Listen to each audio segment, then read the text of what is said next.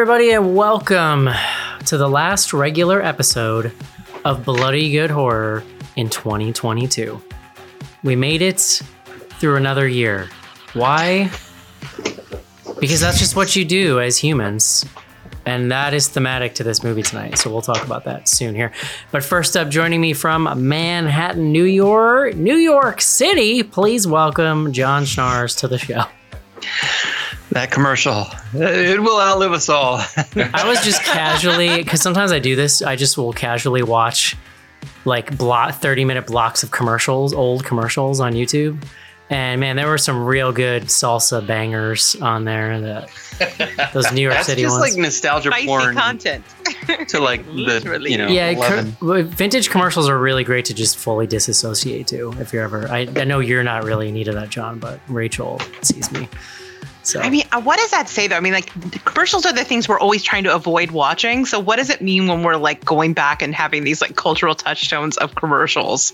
What does it say about the marketing skills that they have? They really get us. I think it says more about humanity. I think it says them back then. I think it says more about humanity. You saw that commercial 100,000 That's true. times. I mean, that's true. Yeah. So.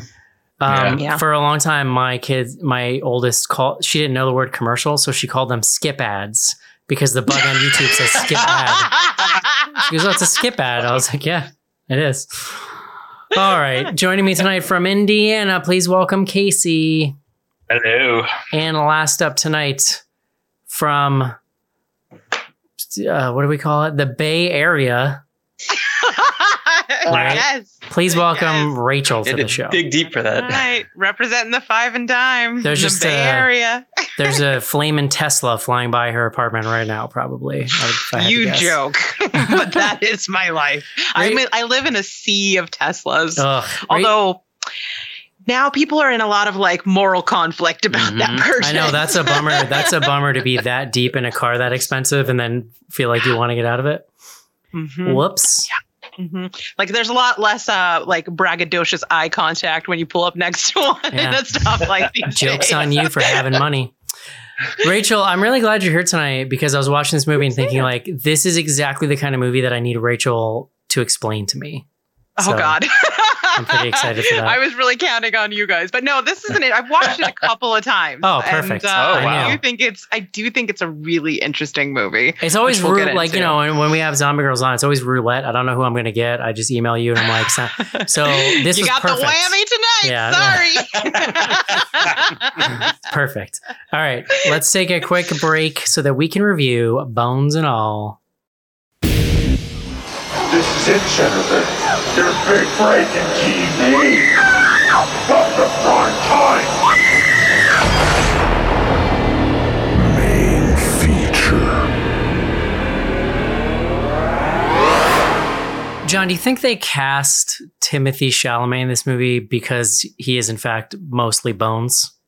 I was surprised. You could blow him over with a stiff wind. He's a lanky gentleman. Yeah, he is. Yeah, he's young, isn't he? I think he's not as young as he looks. No, I think he might be. I thought he's like 25. That's not that young. I don't know, man. How old are we? Well, we're not young either. He's 26 now. Okay. Born in New York. New York. Wow. I think he was British. He feels. I thought he was like French or something. I mean, his name has a random unearned like what is that, like the line? The accent mark? Yes. You are the arbiter of the accent. You will be deciding. Yes. Is it earned? That is unearned. You don't get that. Oh Lord. We'll find out by the end of tonight if I get an accent or not. Let me know if I earn it. I'm going to try. Rachel. My last name is Chateau. I feel like we could slam an accent somewhere in there. Why not? John, speaking of accent marks, please bring us the word of the day.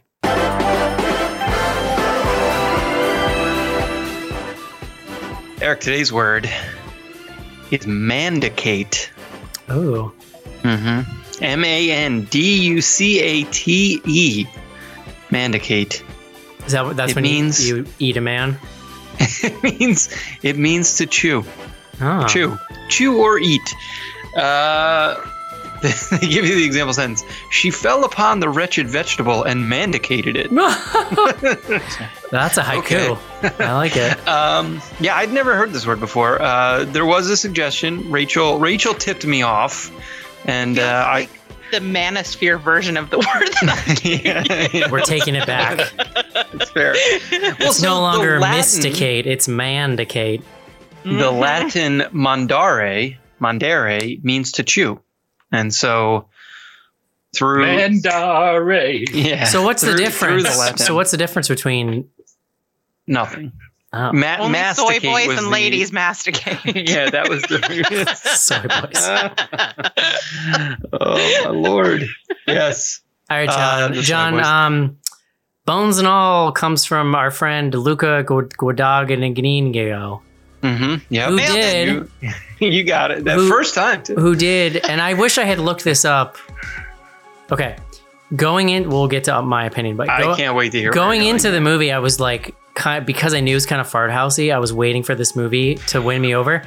Afterwards, I looked on IMDb and was like, if I had realized it was from Suspiria guy, I wouldn't have had to win me over because like the guy's a fucking genius. So, anyway, just an interesting tidbit about that's what I know about the movie that he directed it. So why don't you tell me more about Bones and All? I mean, that was basically all I knew about it coming in. I had seen the trailer because I got it in front of the menu. But I typically try to like avoid trailers, but when you go back to the theater, you kind of, it's what you get.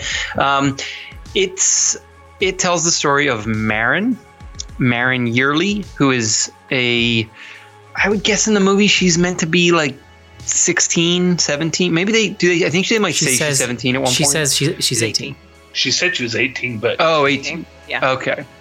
That's so you don't feel uncomfortable when they make sweet love. She wanted to tell him.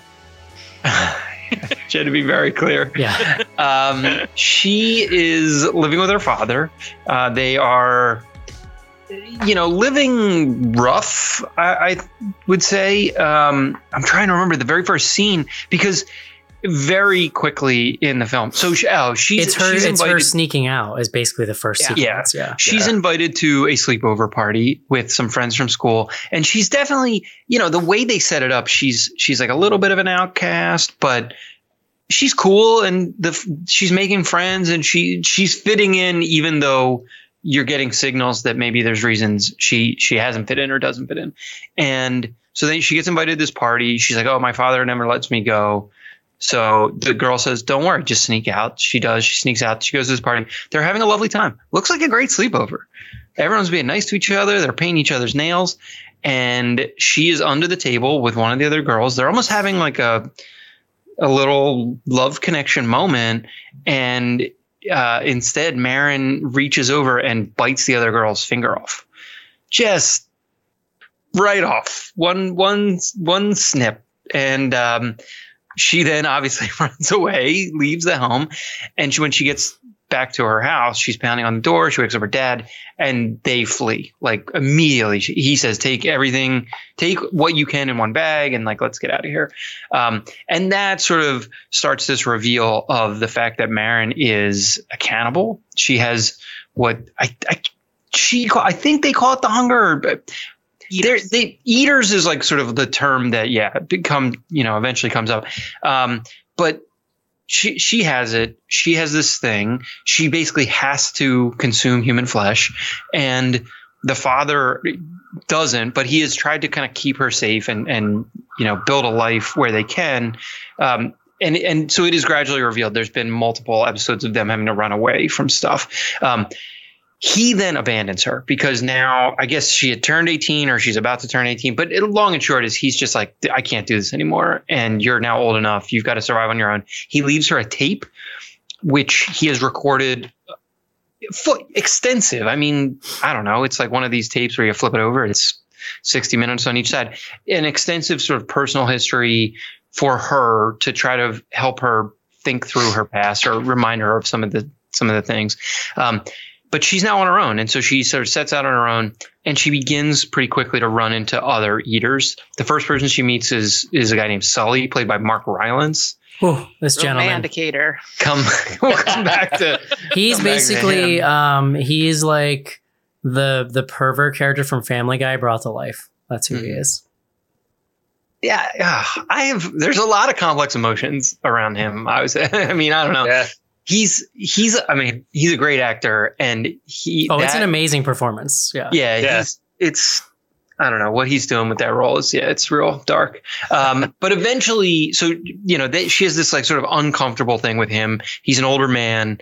He's sort of showing her the ropes, but she gets weirded out, appropriately so, and takes off. She eventually then meets Timothée Chalamet. He plays a guy named Lee, and the rest of the movie is sort of their story of falling in love, trying to reconcile and sort of establish who they are in the world, both individually and as a couple.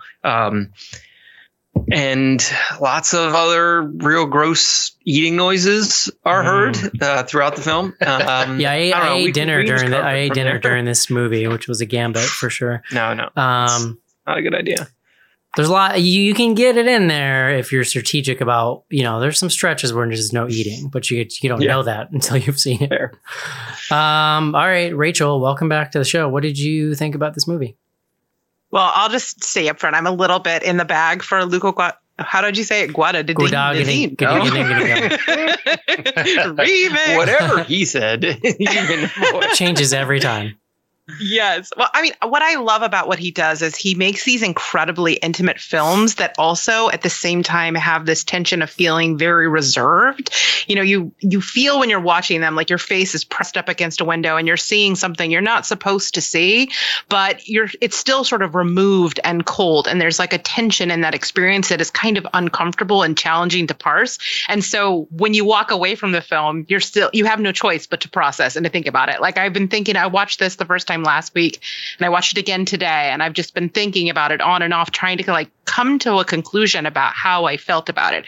I think without question, in terms of the execution of the film, it's beautifully executed with incredible performances. It is stunning to look at. It is grotesque. It is terrifying in places. It is achingly poignant in other places. It's this incredibly powerful metaphor about queerness in the 80s and Reagan era America and the AIDS crisis and all kinds of things all wrapped up. So ultimately, I was pretty blown away by this movie, even though I feel like it definitely holds me in my heart at a distance. I don't know. I think it was fascinating. A fascinating film. You wanted it to hold you closer. But not too close, because I don't want it to eat me. Like arm's length. Casey, what'd you think? I really like Rachel's description about how this feels like you're sitting there with your face pressed against the glass, watching something you're not supposed to. That's a great description of this, because that's really how it felt to me. I came into this completely blind. I knew Timothée Chalamet was in it. Other than that, I never saw the trailer. I hadn't really heard what it was about, other than I know Schnars was really wanting to see it. So I'd been, keeping eyes out for it and whatnot. And we finally got things lined up, and I took a look at the IMDb plot drop on IMDb, and it doesn't really prepare you for what's going on here. So as things started unfolding, and like the scene that John talked about at the sleepover, it was another one that was kind of like with that moment in Speak No Evil. All of a sudden, something happens on screen, and I'm just like, what the hell just happened? And so now, at that point on, I'm kind of glued to the screen. And it really does, the way it unfolds, it's just it kind of has its own feel and atmosphere to it. For one, he builds a beautiful atmosphere with this. And Chalamet, and I forget the main actress's name. Sorry. Taylor Russell. Yeah, I didn't. Yeah. I just gave her the character is Marin. Yeah, Taylor Russell. I mean, I think those two were really good together. And there's a lot of quiet moments in this movie where you watch them playing off of each other, and there's a lot of just them acting off of each other, facial expressions and whatnot. And you can see their comfort with each other and whatnot. And it really wraps you into that stuff. And like Mark Rylance, as we talked about, played Sully. I could listen to him monologue all day long.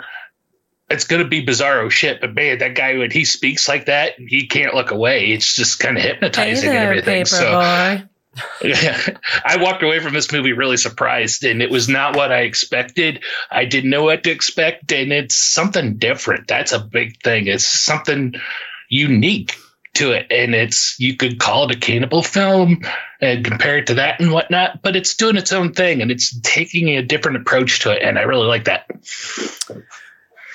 Jonathan. Yeah, I mean, I as Rachel said, I've been thinking about this movie like constantly since I watched it, and I was sort of making a comment about you watching this more than once, partially just because like it's hard for me to find time to watch one movie sometimes, but I do almost feel like I want to see it again.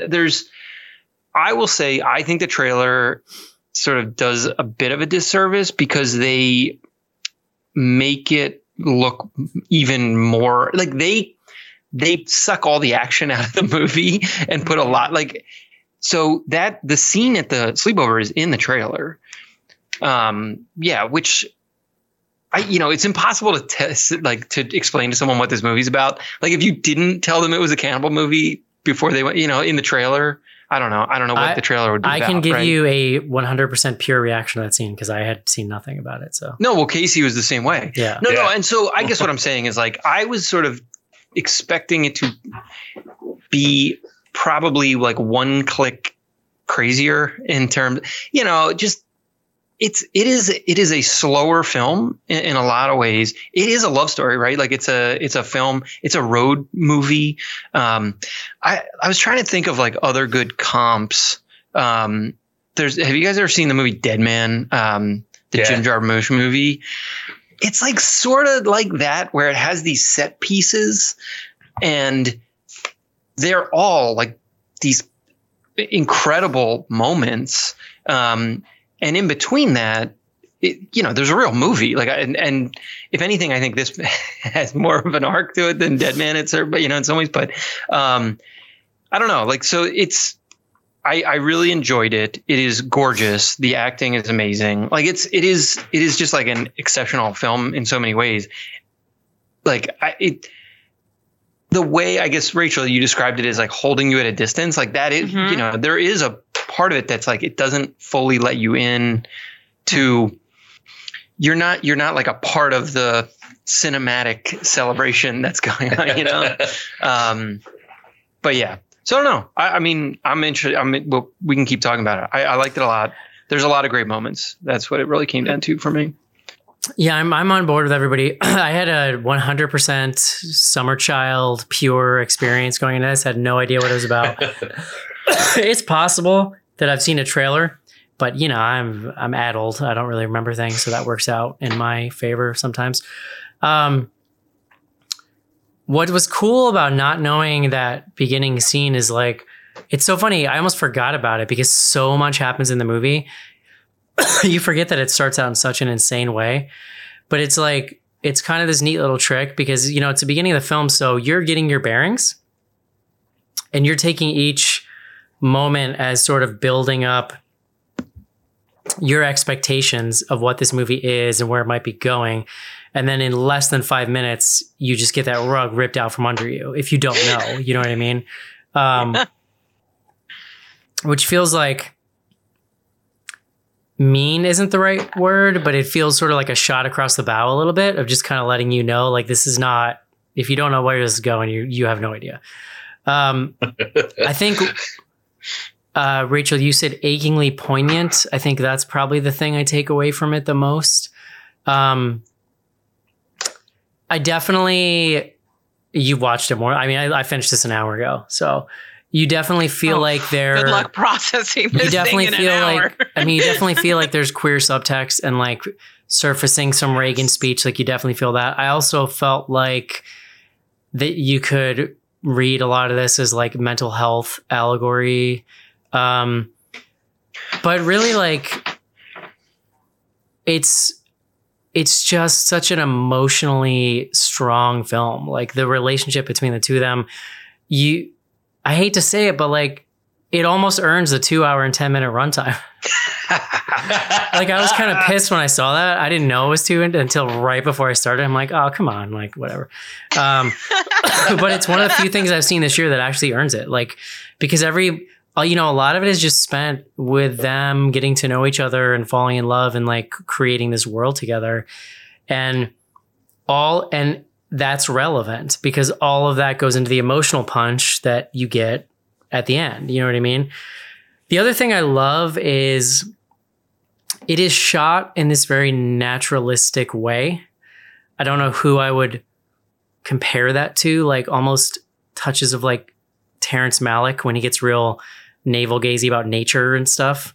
But what it does, like very, very minimalist in the way that it's lit. So the scenes just feel like these small, dusty, small towns feel real, and it feels like you're in them. Like it really has this naturalistic, realistic feeling to it. And that gives the film a lot of atmosphere because like which is an interesting thing because they're not fantastical settings. If you just found yourself in one of these towns, you'd be like, "Oh, get me the fuck out of this town." But because it's so beautifully shot, but also real. I don't know, just real. They just feel real. Like you can like smell. You can smell the dust and the brush and like that stuff is just probably my favorite part of it. And lastly, I'll just say like the 2 leads are incredible. Like. We know Timothée Chalamet's name, obviously, even if we don't know how to spell it. That's me. This Taylor Russell girl, I think I've seen her in something. I don't know exactly. She's in both escape room films. So I've seen both of those. Right. Yeah. I've actually seen both of those. That's really funny. She's incredible, and the 2 of them have so much chemistry that really, even in these parts where you could see somebody feeling like it's a little slow, I just found the 2 of them very magnetic. And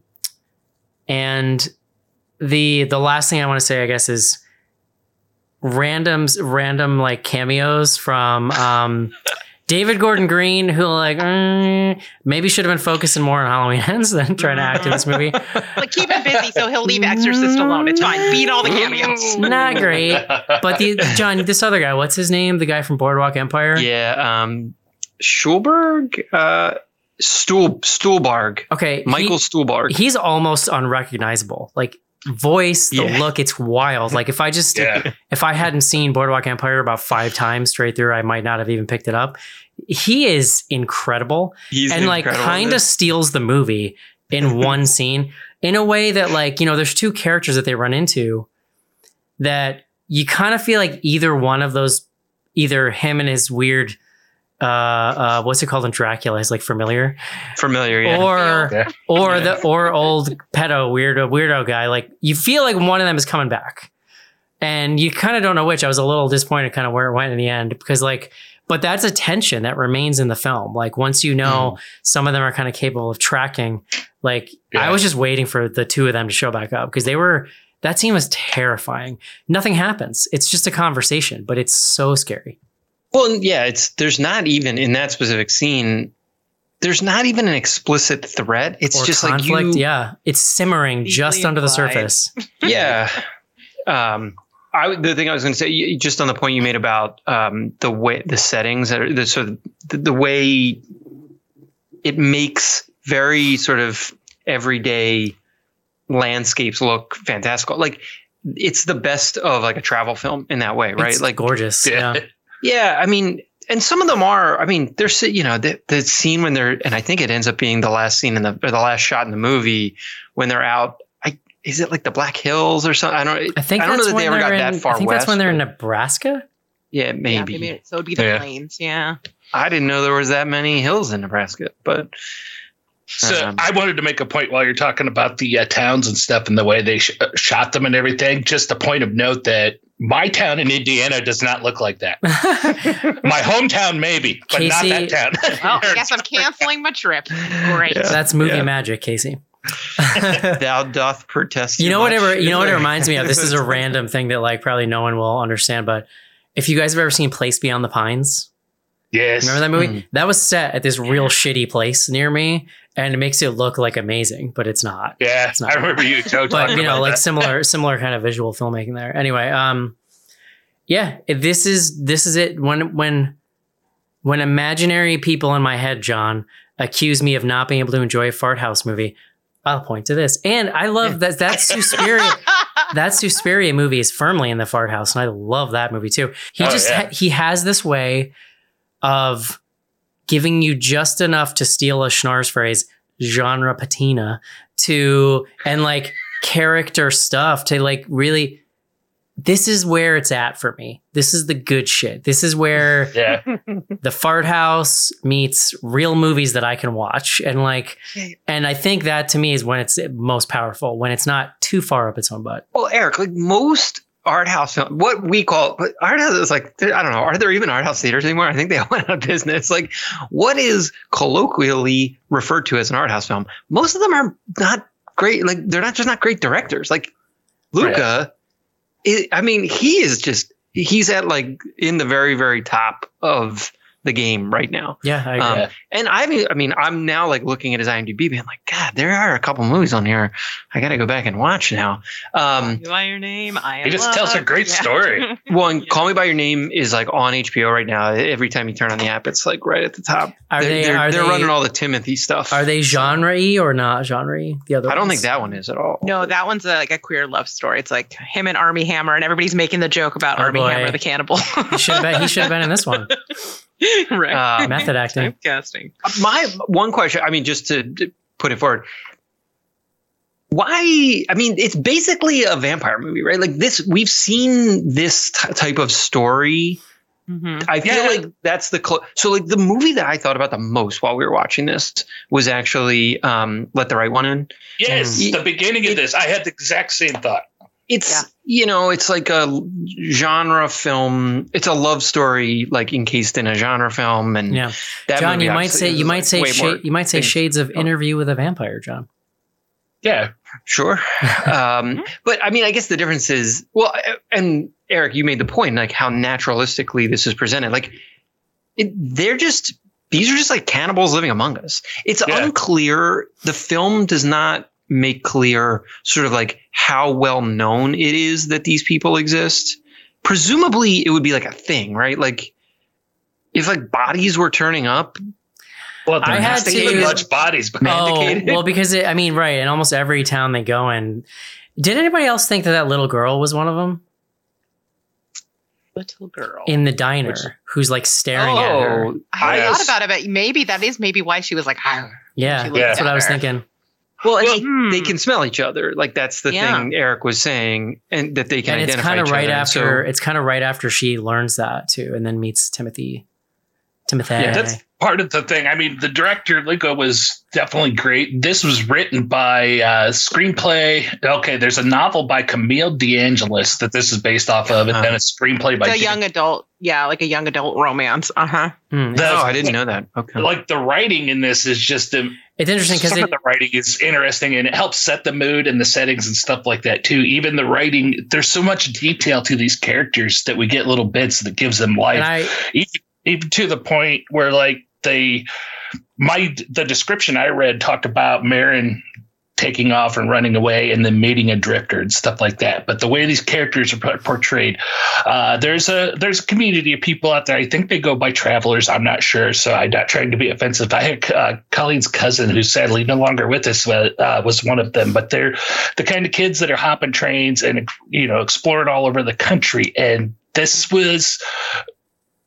came across very much like this kid that I knew that was part of that community. It felt that parts of it felt really real, and it just gave that part of the atmosphere to it.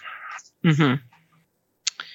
Yeah, I think this is about like the fringes of society, right? Specifically around the fringes of society that are driven by forbidden desire. And that's why I'm saying, like, when we talk about like 80s era queer experience, like that would very much be on the fringe. That would be very much unacceptable. You would have situations where family members reject you, where you have to live a different style of life in order to meet those desires. And you would find kind of an underground network of community that may or may not be dangerous, particularly in the 80s around the AIDS crisis. So I think that it's really, I think what's happened is there is this, beautifully written young adult novel that is being put through the lens of someone like Luca, who is a queer man who lived through that era. And he's exploring those themes through this. And it's interesting, as you were naming all of these movies that it reminded you of, it was like Dracula, it was An Interview with a Vampire. There's another, every single one of them was also a queer allegory. Yeah. So it is very much like a descendant of those films and those themes. It's worth noting too that there is nothing, and I don't know if that happened in the translation or if the book is just that good, but there's nothing in the movie that you watch and go like, this feels like a young adult romance. Like it feels so much more like, I don't want to deride a whole genre of books, but it feels more mature than that and more well drawn than I would expect, I guess, knowing that. Well drawn's a good way to put it. That's one of the things that I loved about this is the world building that's going on throughout this movie. Mm-hmm. I mean, like John said, it's very much a vampire movie, but they're not vampires and they're their own thing. And they dole out these explanations of them with a lot of little details that pop up throughout the movie. We get from the tape from the dad, and when they start meeting other people like David Gordon Green and the guy from Boardwalk Empire, they meet those. That's just genius, and it keeps you sucked in, and they're building their own thing, and they really built it well with the detail and without doing any info dumps. When that dude when that dude drunkenly gets out of his chair and starts chasing after the car, holy shit, that's so scary. Yes, it's so scary. But it's unclear what he's even doing, right? It's a poignant moment because I think he just wanted the community that you're talking about. Well, right? And he's half drunk. It's not even clear that he knows what he's doing, right? It's just this. Yeah. And he is looking a hot mess but yeah. But I mean, if you think about what their forbidden desire pushes them to do is to consume others, right? So it would make sense that they would feel like an immediate sense of ownership over one another. Mm-hmm. And I think they are sort of like the great white sharks that are moving amongst us quietly. And so that tension just comes from two predators being in the same place and not really knowing what the other ones want. And I think this does, especially when we get into Sully, I know we're not in spoiler territory yet, but what I think this movie does so well is imbue menace in subtle ways. Yeah. Mm-hmm. Oh yeah, that's a good way to put it. No, we should talk about, because that's what I was going to go to Sully next. And do you think he had to get into his tidy whities to eat? Was that necessary? Well, so what I loved about that scene, I love that fight. Yeah, dude, there's something disgustingly awful about the phrase. Those are Lucy Whiteys. About the phrase. About the phrase "dried off together." That's pretty. More of a Lucy Yellow, I think. Oh no, Lucy Beigies. All right. If you were eating what he was eating, your underwear might be discolored. But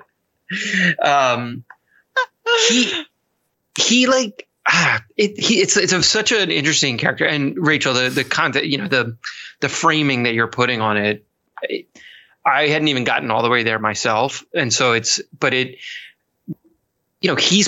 the teacher. He's playing the sort of older, and he's initiating her into this sub community.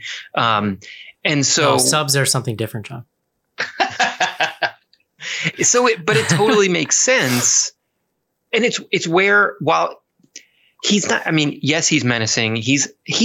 They're all awkward, right? Because they are all being forced to live, as you said, this sort of separate or they've had to make life choices that separate them from society. So it shouldn't be surprising that they are, I don't know, maladjusted or to our eyes, right?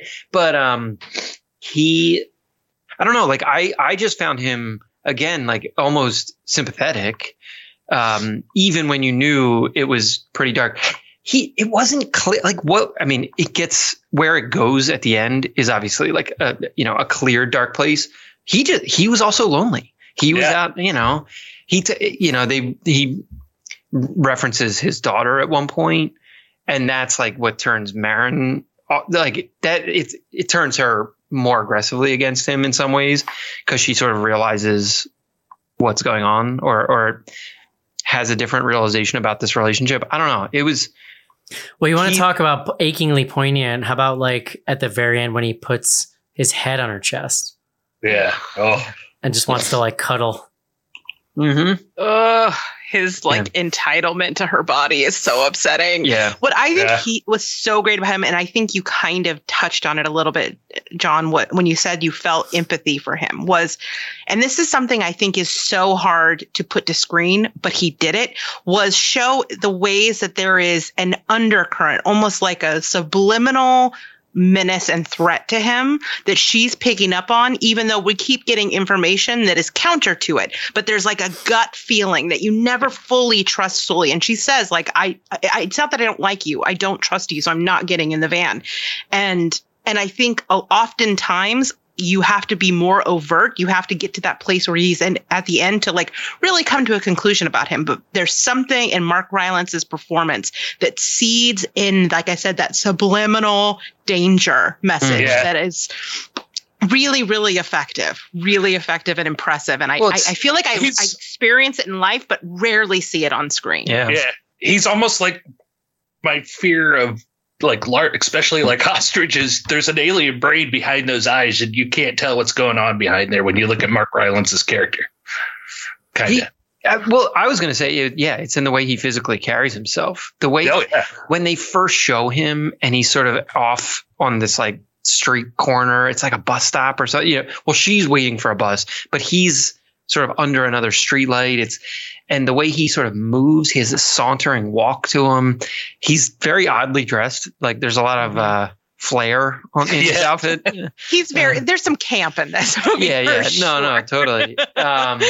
So yeah. And I guess what I was trying to touch on is like, it is such a fully realized character. Like whether or not you empathize with everything he's trying to do, there's a humanity in him, even in the darkness, which I think that's I hard agree. to pull. I think I have trouble empathizing with someone with a hair rope.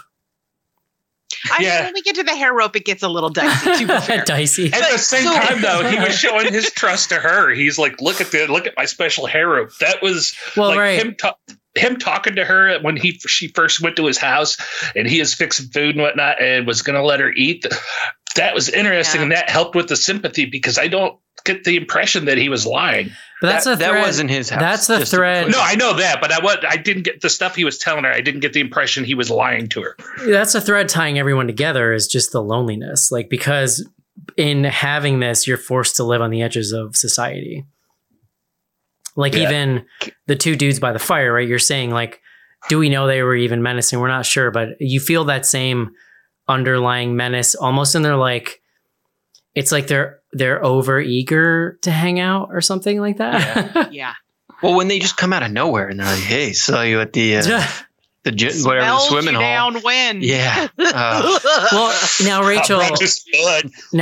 My PSA: do not tell me you smelled me if you're trying to make. But like, listen, not a good opener. Rachel, though, isn't that interesting when you think about like historically how people in gay communities sort of had to live a life in secret, but still be able to kind of find each other? When you think about things like the handkerchief code or like ways that people had of like safely identifying who was like them. That's kind of interesting, actually, like in the context. No, 100%. I think that, it's like it is. They essentially smelling is like their gaydar, right? Right. And also I think it's interesting that they're finding each other in these sort of like rural places, in these woodsy sort of places, because it kind of goes back to this era of like cruising and things like that. I think there's a lot of. I think it's interesting too that our two main characters, and this is, I guess, just a little different, that the two main characters are essentially coded as like bisexual, because like they do. So like, I mean, they have a relationship with each other, but that's sexual, but all, like in the beginning, before she bites that girl's finger off, like you think she's going to kiss her. Like she looks real horny.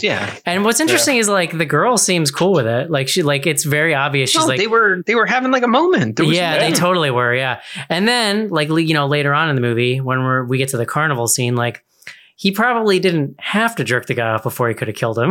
Like that felt like a conscious choice to like, take things that far. Yeah. I mean, they're definitely tying those two desires together, right? I mean, there's a reason that Marin and Lee's first kiss happens in a literal slaughterhouse. Yeah. Mm-hmm. Yeah. There's I just Rachel, thought it was romantic. So, Rachel, I asked you this Hot because date tips from Cheers. I asked you this because I know these two haven't seen it. Have you watched this latest season of American Horror Story? I've seen parts of it, but I haven't seen the whole season. But I mean, you want to talk about 80s AIDS and like crisis allegory? Well, I mean, what I wanted to say though is there's some similarities when you look at this movie and that. There's some similarities to the themes that are going on here. Mm-hmm. Mm-hmm. I mean, For like sure. that's Ryan Murphy, right? He's been like basically dancing around wanting to talk about the AIDS crisis in American Horror Story for a while, and this time he's like, "Here we go." Yeah, but when you break it down to like the nitty gritty on both of these shows with the themes and the allegories and whatnot, they're really pretty similar. They're told in very different ways too, though. Mm-hmm. And like American Horror Story is very New York City oriented, where this is kind of showing more of that life around the rest of the country. I hear you. Let's not compare Ryan Murphy and Luca Guadagnino. No. I am not at all doing that comparison. Although we would had some really great costuming. No. It is good. It's also, one thing I'll say that I was thinking about while watching it is we watch a lot of movies. I feel like there's a trend in horror of just being just upsettingly depressing. Like a lot of filmmakers want to deal with down and dirty, real life trauma, grief, and that, like, I get that, and there's so much about those emotions that tie directly into the genre. It makes a lot of sense. But a lot of movies, and I'm not even saying this is bad or can't happen, but a lot of movies have one gear and like wallow in it for the whole thing. And those are the movies where we'll get people who will write in and say, "I'm so glad you guys review this because I didn't want to watch this. I'm never going to watch this movie," right after listening to us talk about it. What I love about this film is like it takes you to the heights as well. Like you feel true joy and happiness through these characters in this film in a way that is poignant to anyone's life because it's fleeting. And so it's giving you all of it. It's giving you all of life. It's not just like bringing you to the dank, dark corner and showing you some weird shit. It's like the darkness is sort of earned because they show us the light. And so there's like a balance to this film that a lot of, I hesitate to say these types of genre films because I think this transcends them in a lot of ways, but you could sort of lump it in with some of those more like serious horror things we've been seeing. Anyway, I liked that it was sort of giving you a more fuller, richer human experience and still taking you down. I mean, by the end of it, you're like, shit, dude. Well, I wanted to bring up what I thought was one of the more powerful scenes in this movie, and we haven't even mentioned this cameo yet, and we haven't talked about this scene, but at one point, Marion finally finds her mother, she's told he's in a state hospital. So we get there and we do find out that her mother's played by Chloe Sevigny. Is that right? Sevigny, yeah. Sevigny. She plays her mother. Yeah. And shut up. No. Wait, did you not? You didn't recognize her? No. To be fair. Oh yeah, no, it's true. Holy Lord, that's insane. That whole scene that is set up perfectly. That scene is harrowing. We've been waiting for this whole movie so far, and this isn't even like at the climax of the movie necessarily either. But we've been waiting for this. They're building tension on the story of her mom. We know she's like her mom. There's tension. They're making us wait as the nurse goes in to tell her mom, and then she has to walk down that little hallway and around that corner. And the first thing we see of mom is that her hand is missing. And then as the scene starts going, we notice both hands are missing, and that's when it sinks into you that this is what happens when they can't fulfill their hunger. And the way it's shown to you and set up is just like genius because it's just shocking. I was literally like slackjawed for a moment. Do we think she ate her hands because she was hungry or because she wanted to stop herself from hurting people? Yeah, I think she could. That part. I think it was the latter. I think it was, I mean, that was my read on it. I mean, because the note she leaves her daughter is basically like, hey, like I self-committed. That is so brutal. And then shoot my own hands. The reveal of like the end of that letter and then she attacks her is like, oof. Like, oh my God. Yeah. I mean, one of the running themes in this is about parenthood and like also like parental abandonment. As the only person on the show that doesn't have kids, I was wondering if you guys were going to be talking about that or touching on that, or if it spoke to you or any of that stuff. Well, or if you were like, what if my kid was a cannibal? I was way too horrified to even think about it from like the perspective of being a parent. To be fair, our last episode or the one before was Speak No Evil, so we're kind of traumatized from that stuff. Fair. I did think it was funny. I thought it was funny in this world where just a wild world where people navigate by paper maps. Like, it made me laugh because she's like, your mom is in this random town in some hospital, and she just runs out of the door, and I'm like, yo, I'm gonna need like you to sit down for 45 minutes and give me directions if I'm gonna get there. I'm like, don't you want more information? Of this the entire runtime of this movie with just the text, like just people living their lives, not a cell phone inside. I know. It's pretty wonderful. No, but with the parent abandonment thing, I mean, you hit on it earlier, Rachel, when you said, to me that read as more of a commentary on, the way subcultures were treated, right? Like I had never even entered my mind. Like I never even judged the parents because it did feel like it was of its time. The fact that it's set in a specific era was important. I don't know. I mean, it would have been interesting if there was one family where it was accepted or where it was tolerated, like where there had been more of a support network. The dad was trying to help her. Like he really did. Right. Well, make a run at it for a long time. If you're really zeroing in on the metaphor, sure, like of course you think about it, but if you're just in the context of the movie, like they're cannibals. Like what are you going to do as a parent? You know what I mean? It's exactly. It's a little different than like once you kind of dig into what the meaning might mean behind it. Yeah, suddenly chewing off your own hands makes a little more sense. Right. But that's the other thing that's interesting is the when she meets her grandmother, it's not really her grandmother. That's another pretty loaded scene, and she accuses her of basically of being complicit in what the mom had done, or like having known about it and hid it basically. I didn't catch the first time, but I caught the second time was a little bit of the mother's backstory that she was also an abandoned child that was found outside of a liquor store. Yeah. You mean the Chloe Sevigny's mom? Like the grandma? No, Chloe Sevigny was. Yeah, she was found. Totally. Yes. Yeah. Yeah. I missed that the first time. I was just like, maybe don't adopt kids from behind the liquor store. I don't know. Listen, not all of us can afford your Whole Foods abandoned baby. Some of us need an AM PM baby, okay? Jeez. An ABC liquor baby. I need my Pabst Blue Ribbon baby. Anything else? Any other scenes? I mean, we covered a lot of it. I found it hard to believe. She ate in bones and all? Is that our takeaway that she consumed? Well, listen, I had trouble with that because like you can't physically fit a whole person in your stomach. I mean, like not in one go anyway. Well, I assume it's like a thing that takes a long time. I also thought it was weird that like they clearly had Ziploc bags. No one, I guess, was ever looking for the cars of these dead people. I know they drove that dude's truck across country. Now, certainly, certainly, yeah, that's the point. No computers, but like some of them, like they murder a person in like a not very conspicuous place and then just go hang out in their house and like no one's looking for it. Yeah, that gave me anxiety. It's not insane, but you got to suspend a little disbelief. I feel like. I think it also speaks to how well it's done that here are these cannibals we're watching kill people, sometimes people with families, and we're still like worried about what's going to happen to them.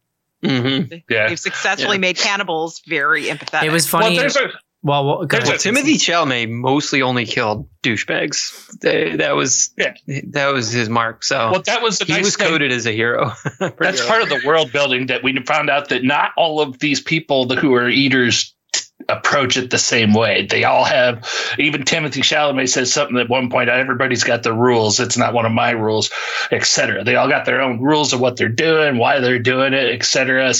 Sully was saying you never eat a fellow eater, etc. Part of his rules. But it's just another interesting fact that they don't all do it the same way. Can I ask two Sully things? Because I meant to ask it earlier. Is one of his rules that he doesn't actually kill people? Because there's this whole bit where he's sitting in this woman's house waiting for her to die. He says that. He says that to her. He claims that anyway. Well, no, I took it as she already died, and he followed his nose because he smelled the corpse. I think she was still dying. alive. Yeah, she was dying. Like he smelled that she had like fallen and was dying. So But he was just waiting it out. But that's the thing. We don't know that he's telling the truth. But like he does say that. I think he kind of backtracks in the final scene where she was like, remember you said you don't kill anyone? And he's like, I used to try to tell people the truth, but they'd never understand. Right. And it's ambiguous about whether or not he's saying that to her about like killing people or just about himself personally. So I think. Yeah. Did he kill the sister? Yes. That was her hair in the braid. Yeah. That like kind of flew by really quickly at that point in the movie, and I was just like, "Wow, fuck!" Because at one point, Timothy Chalamet does say he got Kaylee when he picked up the hair rope. Yeah, I missed. It's in the hair rope. It's like the newest part of the hair rope. I missed all of that. Do you think the hair rope smelled? Yes, definitely smelled. Yes, like Pantene Pro V. No. It's really funny. I was like, so the one scene I was like so dense watching the carnival scene where he's like coming on to the guy. I did not know what was going on until the very end of that conversation. Like he's talking to him and I'm like, oh, I guess he's trying to like buy drugs. Remember? Oh, the guy says he has weed. Guy says he has weed in his car. And I was like, oh, okay. We're cruising over here. Got it. Yeah. That carnival dude was such a dick to that kid. Again, that's when Timothy Chalamet's like, well, I guess I can eat him now if he's going to be a dick to these kids. Yeah. I feel like that might be flimsy premise for consumption. Oh, yeah, well, obviously. for mandication, yeah. Sure. You know, if he had at least let the guy go like 3 or 4 more seconds, he would have died happy. Like, that seemed a little cruel to just like pull the rug out from underneath him there. That's like the worst edging. He's already there. Like, you know, 2 more seconds. 2 more seconds. There's a moment every episode when I'm here where I see the regret that I was invited on enter Shanar's eyes, and it happens. No, it's perfect because I can say some shit like that, and you go along with me instead of having to be judged by Schnar. So it's perfect. Guys, I'm here for it. Like you don't have to worry about me. We've all seen Hellraiser, so maybe he was into it. Yes. I'm just saying. I will always and your. If you're gonna kill him, just proceed. Let him get there. That's all I'm saying. All right, would you recommend this movie, Rachel? Hell to the yeah, John. Especially, and I think you're a great example of even if people who are not down with the fart house, like this is a good one. This is a good like entry point into the fart house. I agree. There you go, John. Yes, Casey. Absolutely. I'm also gonna say yes, and I have some tough top 10 lists to do here on the other side. But first, let's take a quick break and do some fan mail. The mystery continues.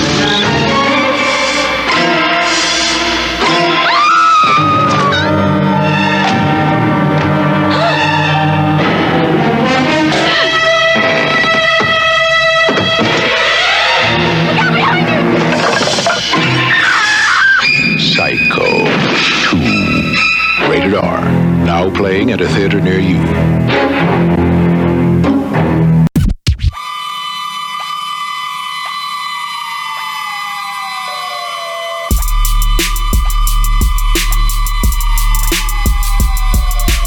Hi, this is Daniel Roebuck from Everything You've Ever Seen on Television, and you're listening to Bloody Good Horror.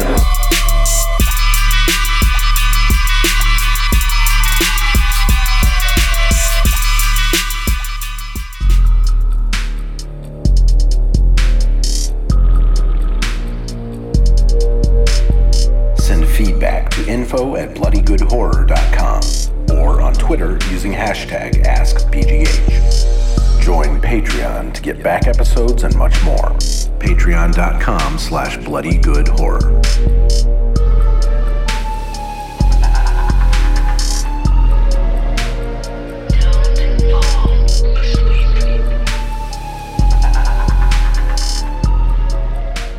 And we're back. All right, John. Let's take a look at this. I'll do your list in real time. Let's do it. Are you going to change it for me? Sure, I'll change it. Oh, we're here. Hell yeah. You have this job for life now. I just want you to know. No. I got the sheet open. Okay. My current top 10 is Nope. My dog is coughing, just so you know.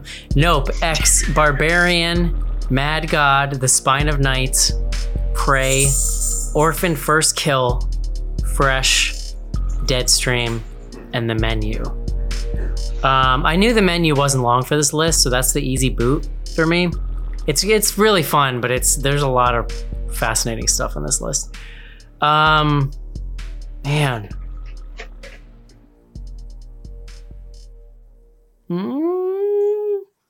I think this is number 4. Whew. All right. I think we just bump everything down from Mad God down. Yeah. Okay. I really would have liked. I've been trying to keep Mad God and Spine of Night as high as I can on my list. I think that's about as high as I can go this year. Okay. I mean, unless we're real, like Orphan First Kill probably shouldn't be in this list, but it's not going anywhere. Is it possible to cheat and call Pearl an X1 movie? No. I'm not. I can't do that. No. And you got to pick which one's better. You have to like this. We're force ranking. Everyone has to force rank. So speaking it's a of fair question, it's a legitimate question. Speaking of movies, John, top 10 list. This is our last normal episode of the year. We just got some interesting stats from Spotify. Apparently, our Spotify audience growing significantly this year. We're like in something like the top 5% followed shows or something like that on there. And this was super interesting to me. Our 2021 year ender was our most listened to episode last year. But that's true every year. Like if you go look, that's fascinating. Yeah. I hate to I hate to give you a big head, John, but I just want to know who the people are who like don't listen to the other episodes and they're like checking in once a year to be like, I guess I gotta fucking download this BGH best of the year episode. But like, maybe they're randos? Like, I don't know. Maybe it's boosted by randos just looking for recommendations. Like SEO situation. Fascinating. John, talk to me about your prep for the year ender. Are you on a special diet right now? Workout regimen? Like, what are we? Brain teasers in the morning? Dude, hydration. It is pure survival mode around here right now. I mean, we talked about this last week, I think. Like, I don't even know who I don't have Christmas presents for right now. Oh, same. Maybe my wife's getting a couple things. Unclear. Because we ship everything to my in-laws. So it's all sitting there. I've like bought shit. It's just there. I've got like a handful of knickknacks around the apartment that I have to, I guess, wrap tomorrow. I don't know. So like I can't even think past whatever Sunday, I guess, is Christmas. And then like. That sounds like a Judd Apatow movie where Snar's not sure what presents he has for his family. He gets there, finds out he's got presents for everybody but his wife, and he has to go get his best friend Eric to go save the day. No, she would just not be getting it. Joke's on him. I have to do all this shit myself. My love isn't enough for you. I got my own issue. I got my own Christmas present issues going on over here. So yeah, that's next week. Year ender. Very excited. You sound gonna be good. You sound excited. As I'm filtering through the list as they're coming in, it's a pretty interesting year. A lot of movies this year. Tough. Yeah, we'll talk about it. I don't want to do the show now, but yeah, yeah. I have. Why not? Let's do it now. We're here. Let's just do it. All right, number one. This was the year. Like I probably could have had 20 movies make my top 10. Like cutting it down was the hard part. For sure. Oh yeah. Agreed. Yeah. No emails this week. Info at Bloody Good Horror. I mean, all that means is Caitlin Kissimmee was busy, I think. Well, we caught her a day early this week, so we may have threw her off. Before we do emails here, Rachel, what do you guys have going on over at Zombie Girls? Well, we are just plugging along, getting ready to do our year ender as well. We'll probably do that in January. So you can listen to this one first and then come and compare and contrast over at the Zombie Girls. Do you do a top 10? We do a top 10. Yeah, but we do it. And like you guys, we do it cumulatively. And then like Matilda and Ariel and I are like, awesome, we've got a solid top 10. And then Sarah comes in and is like, fuck that curve. And immediately that we have some randoms at the top. Nice. But yeah, so that's something you can look forward to. We just had our Christmas special, which we did a crossover with our friends over at Trick or Treat Radio that you can go check out and watch. I think it's still up on their live page. And just getting ready to go into the next year. Yeah. Same old, same old. You should come check it out. how excited are you for Megan Thregan? I don't know what people are calling it. So there is a 0% chance that's not going to be absolute garbage, and I cannot wait to see it. It looks really fun. I was texting that dance number. Come on. Well, I was texting Eric and Casey because in the subways in New York, we have these full-size posters that are like digital, and they're doing 3-panel Megan promo with just her dance, doing her little. Here's what I will say: alien dance. Regardless of the rest of the movie, they nailed the uncanny valley with that design. Yeah, the design is so good. It's fucking crazy. So that's what is that? January? It's like the first week of the year, I think, isn't it? Yeah, coming at you. So. I mean, the 6th, maybe? It won Twitter. I will say that. Like, the best thing about even if the movie, when the movie is terrible, I will still have the memes. So, I sent, when Schnars texted us about that the other night, I sent him the video from their premiere. There was like 8 Megans on stage at the premiere doing the dance, and it was terrifying. Casey, what do we have on Twitter tonight? We only got one tweet on Twitter this week. It comes from our longtime friend at Skizbot, and it's a Christmas question. I had an ex who hated that my family took her time opening Christmas presents with everyone taking turns. Then I went to her family's house for Christmas morning. It was madness. Everything opened at once, and it was over in 2 minutes. I was appalled. Which way is correct? We went, one by one, more or less. Like, I think kids would open presents first and then parents and stuff. And I think the answer to that depends on how much you enjoy time with your family. That's fair. Look, there is like a respectful amount of like waiting in between each present that I think everyone should observe. For sure. Yeah. But like my kids, like, you can't stop little kids from opening presents. No, so it's hard with little kids. Yeah, for sure. You have to tackle them, pin them to the ground, and be like, "Your brother's opening his present now." And then you tackle the brother and let the sisters open the presents. We've always done youngest to oldest, so. Mm-hmm. The thing I like even better than getting presents is giving presents. I love watching people open presents. So I am very, very team like respectful wait and watch because I want to see their face. I want to see their excitement and I want to judge them when they don't like the gift. I don't love getting the gifts or giving them at this point anymore. I mean, I do like, I like giving. No, I'm kind of with you. But it's sort of like the problem with Christmas is, at least, it's like there's too many gifts. Like when you give one gift and you're like, I put a lot of thought and energy into this one gift. Here it is. Here it's like, I don't know, you got like 12 things. Some of them are from Santa. So it's like that, you get no credit for that. It's the whole thing. It's very complicated. Delaney gave me my Christmas present early. Oh, that's awesome. Nice. Yeah. Yeah, I mean, I love giving gifts. I treat it like it's a competitive sport. So Christmas is my Super Bowl. Yeah. I love it. Yeah.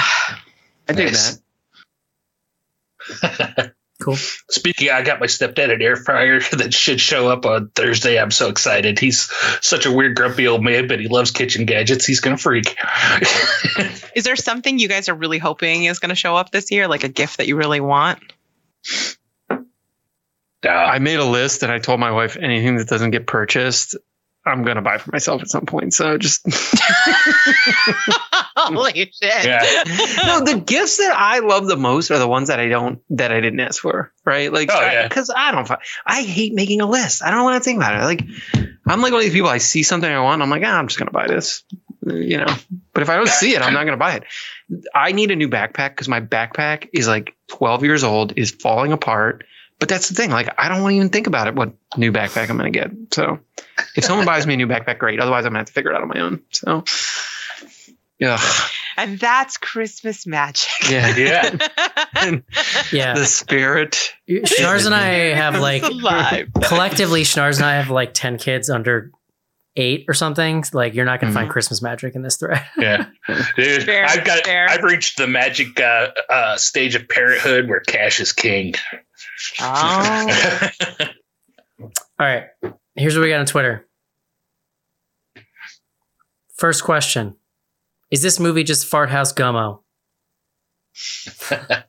Gummo is itself Fart House. That's true. It's the fartiest of Fart House. That's very true. Come on. I think to call this now that I saw the this premise of the entire question. I saw this earlier. Now having seen this movie, I'm offended by this question. Yeah. Marrow bones as a main course, yes or no? I've never had them. Tried it.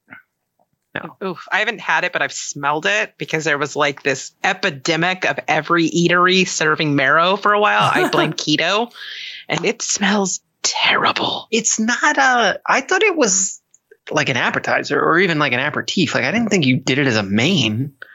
A main? You spread it on stuff. If Maybe that's the main is what it goes on. John, have you had it? I think I've tried it, but I don't. What'd you think? It's like real salty. Am I getting that wrong? Like, I don't know. Maybe I haven't. I've definitely been at like a table and they bring it out and I'm like, meh, I don't know. Any We're All Going to the World's Fair fans excited to see Anna Cobb in this? I mean, I did spot her. Yeah. I haven't seen that yet. My response was, I don't know any of those words.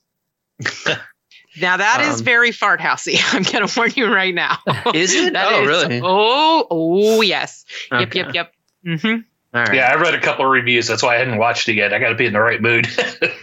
Yeah, I had eyeballed it. I mean, it's interesting. It's interesting. And it's like slightly based on the director's experience. I don't know. It's interesting, but it's like very, very fart housey. You're not selling me real hard. I mean, John, I think you're the top contender for enjoying that film. Okay. I thank you. You enjoy a fart house. I do. Next up. I sure do. If you were given a blank check and ready to farm land, what would you grow? This is really easy for me. Weed. You really got to ask for that? Weed and mushrooms. So wait, but those are heavily regulated. That's whatever, John. This is there. A fantasy. Will you yes and me? For fuck's sake, like Rachel. Please. So I've been playing Eric. I'm like Christ. deep on a Stardew run, and so I was trying to. So good. I was like, I guess tomatoes. Like here's my beef. Cauliflower is, I think, one of the best. I love Stardew Valley. Is an amazing game. My issue with games like that is I go so deep down the fucking rabbit hole that I'm like min-maxing like, okay, in the summer, the blueberries make the most money and they take this. So it's like all blueberry, like as far as the eye can see. Yeah. Like, have you played it in a while? I think I logged in a couple months ago and played a little bit. Yeah, there's been time. He updates it like every couple of months. He adds stuff to it. Yeah. There's so much content in there now. It's like crazy. I still don't know what's in that stupid sewer. Never got. Oh wow! Never got to sewer. I don't know how to. Oh well, all right. We can take this offline. listen to this guy. Oh, you don't know where the sewer I know, is. and I've never been able to finish the bundles either. Eric, you have not played this game. I've played it for like 100 hours. Yeah, I did restart. Fair enough. I played it originally on the PC. Got pretty far, but never like finished everything. And then I restarted it on Switch and never. It's the best Switch game because you just play it handheld. The Switch allows you to just sleep it, because on PC you have to finish a whole day or you can't like pause. Yeah. You guys enjoying this conversation? Rachel, you look just like farming. Though I love video games. That's just not one that I'm playing. Like, you want to talk about God of War or Phasmophobia? We can have a conversation. I was gonna say you guys can keep talking. I'm playing Marvel Snap. I just dusted off Fallout 4 again. I've been going through that. Ooh, that's cool. A good one. I started playing that for the first time over the summer. Yeah, my buddy gave me his PS4. He got a PS5 and he's like, hey, you want my PS4? I was like, yeah. And he sent it with Fallout 4. I'd never played it. It's fucking, it's great, wild. right? So Fallout 4 is cool because, so like any of those games you can mod, but they have like official mod support for Fallout 4. So even for PS4, you can go on their site and just check a bunch of things. And then when you load into your account on PS4, it'll download it all. And there's tons of good stuff. That's kind of what I'm doing. I have like 40 mods installed and replaying it. And his computer's in flames. Yeah. No, it runs it pretty. I mean, it's old at this point, so it runs it pretty. Yeah. Although it was hitching, I had an Ultra, and it was hitching and I couldn't figure out why. And then I just realized today that my hard drive is full. So I'm guessing that might have something to do with it. That'll get you. Mm-hmm. Is this the worst movie name that could be confused for a porno? Oh, yeah. You did send this early, and I didn't think of any better. What's your worst? What about Watcher? All right. I'm just going down the list. I'm like, all right, John. What are the movies that came out this year? I like it. Yeah. Scream.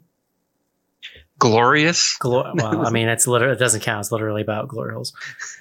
What's your worst horror or non-horror movie of 2022? This is a tough one because we used to just see everything in the theater, so there was lots of trash to pick from. We largely, I feel like, curate things for ourselves now that we've heard at least something good about. I know what Eric's is because you have ranted about it on the VHS 99. Oh my God. One of which the worst I haven't things I've ever seen. But yeah, you're right.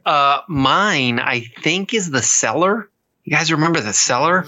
Mm-hmm. Yeah. Yes, The Cellar was pretty bad. Yeah. That movie was fucking dumb. In fact, The Cellar was almost like BGH throwback bad. Like that's a thing we would have seen in a theater 10 years ago. Yeah. I don't want to upset Casey, but Studio 666 was also not good in my book, but I didn't expect it to be good, so I'm okay with it. Yeah. It pains me to say, but They/Them was. Caitlin said that was terrible too. Like embarrassingly bad. Yeah. Yeah, I hadn't seen that one. I will say this too. This was this Chainsaw Massacre was pretty shitty too. Oh, Texas Chainsaw Massacre was shitty. Totally fine with it. It wasn't good. I have to preface this by saying this movie is not like bad per se, but my most like disappointing movie of 2022 is definitely Scream or Scream, if we're gonna call it that. Yeah. That's not like my most hated movie of the year, but Scream is probably one of my bigger disappointments. I was bummed because Scream 4 was so good. Did anyone see Beast? Do I need to get Beast in for my end of the year list? Because I was kind of interested in it. Watch Solo instead. All right, I will. I am going to watch that. Okay, I almost watched this and then saw the runtime. Why are movies becoming longer? Because everyone hates that's a valid question. I would argue this one is the exception that makes the rule, but I agree. Yeah. I feel like 80 minutes is a long time. Well, and again, listen, tell a lot of story in 80 minutes. I routinely watch like Martin Scorsese's entire filmography on a loop. So like, if you're good, go for it. But like, so many people are not good and do it, and that's what upsets me. Know that you're bad and make 84-minute movies, and then you and I are cool. That's all I ask. Well, there was a pod I was listening to, or I was reading maybe somewhere. So there is this issue, or it's like this is like one theory of the case, I guess. But people are not going back to the theater, or when they are going back to the theater, it is for like event films. And there is this sense that consumers want a longer movie if they're going to go to the theater, because it's like you're only going a couple times and you want to maximize like the value of what you're paying for. Yeah. So, I mean, you look at all those Marvel movies, they're all fucking like 2.5 hours long. It's insane. Wait. The stuff that does really well at the box office, though, is longer now than it used to be. The horror movies are the exception. I mean, like you get a Barbarian or a Smile, and even wasn't Smile an hour and 50? Didn't we talk about this? It was close. Good it was fucking long. God, Smile. A lot of investigation. That might be my worst. That was up there for me. Did not like. It's not great. Oh, Rachel, so many rants to be had on Smile. I just like can't deal with it. It just like makes no goddamn sense, and I can't deal with it. There might be smart things happening in that movie. It just can't see I don't know if they're smart. There's some fun jump scares like that. I think that's my Texas Chainsaw Massacre, where I'm like, yeah, it's not good, but I had fun. Yeah. I did like when he I liked when he murdered all the people on that bus. That was pretty cool. Yeah. Texas Chainsaw. Like if we did like an MTV Movie Awards style year ender, that would be like best massacre, and it would be like, he's killing everybody else. It's pretty good. I'm gonna be honest with you. Fun. Can we do that next year? I'm gonna be honest with you. Until tonight, I forgot there was a Texas Chainsaw Massacre this year. It was like one of the first things we watched last year. Yeah, well, it was straight to Netflix, wasn't it? Yeah. Yeah. I forgot all about it. It was like they saw Halloween and we're like, oh, we got a lady. We got an old lady. We could do that. Yeah. Let's do that. That was 100%. And that was that was the most thought they put into it. Was just like, oh, Rachel. Don't get me started. what? I mentioned Halloween Kills today. Oh my God, that movie. You mean the one where Jamie Lee Curtis had a lobotomy? I hate that movie so much it made me like Halloween Ends, and Halloween Ends. Yeah, sucks. it 100% makes Halloween Ends look better in retrospect. Oh, Yeah. bad. Yeah, And that is that's why it's not my worst movie. That's the best thing you can say about it. Yeah, Halloween. Wait a minute. Halloween Ends is a trash fire of a movie. Like it's that's not up there, just too. being disappointing. It's an actual awful movie. Yeah. Shockingly, I guess they moved that lobotomy over to the granddaughter. I don't know. It's just He had a motorcycle. What else do you want? You're gonna get me going, dude. Just I'm warming characters. up. I can feel the rage. It's simmering. just It's like bubbling. random Haddonfield lights popping out of bushes at Jamie Lee Curtis and being like, you know what you did? You seduced that Damn boy. it. Like what? The fuck are you Stop talking beating me, about, Eric. lady? In our MTV Music Awards, that would have been Best New Orleans Funeral in a Horror Film.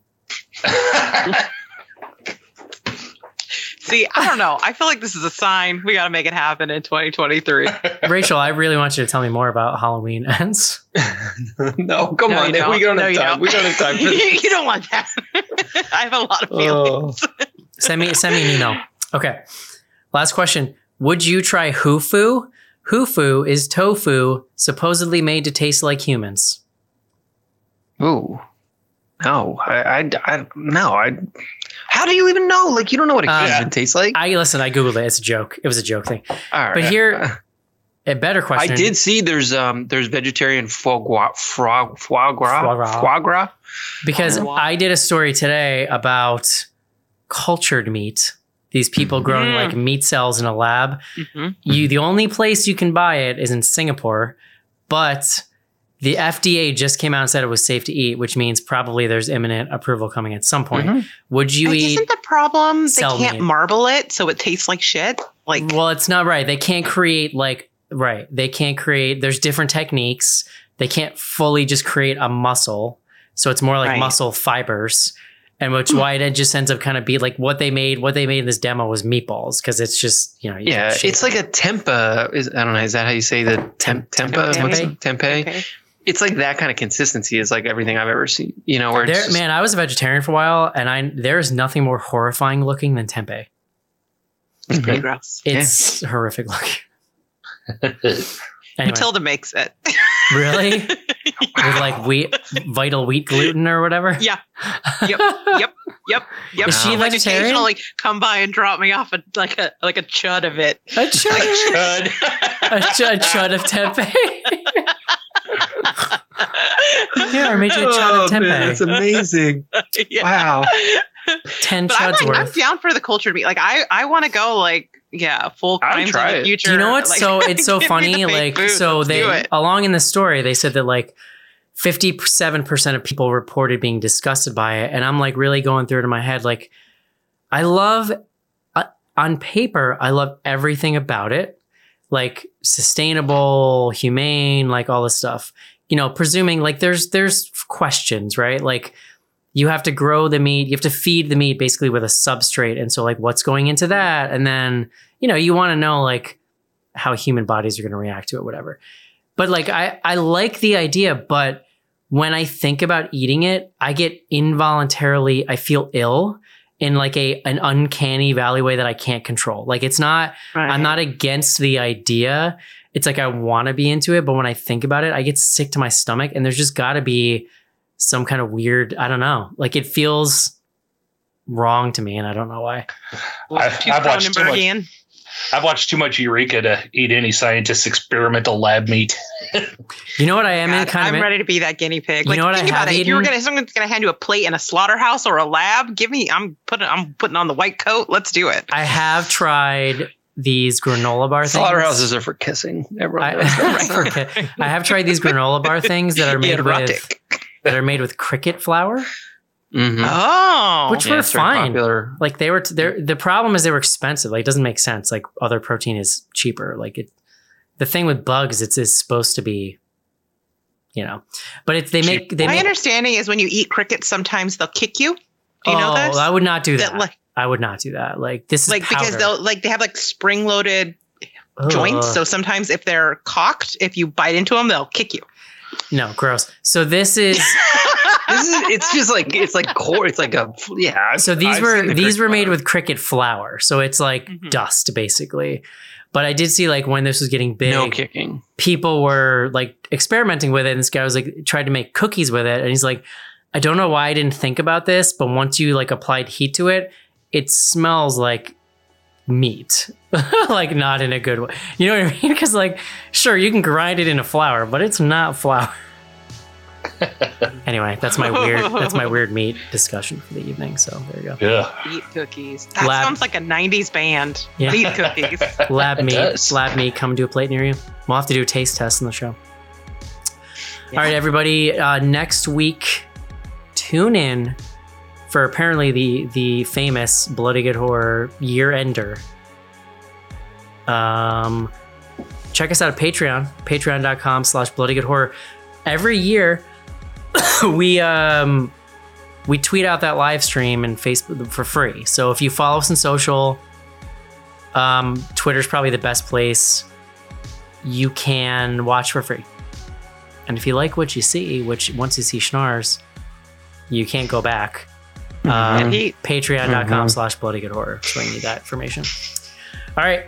That's going to do it for our last regular show of 2022. Rachel, thank you for joining us tonight. Thank you so much for having me back, guys. I really appreciate it. I have so much fun. As long as you keep playing Yes and with me, we'll keep having you. Done. All right. Hope you enjoyed the show, and we will talk to you next week.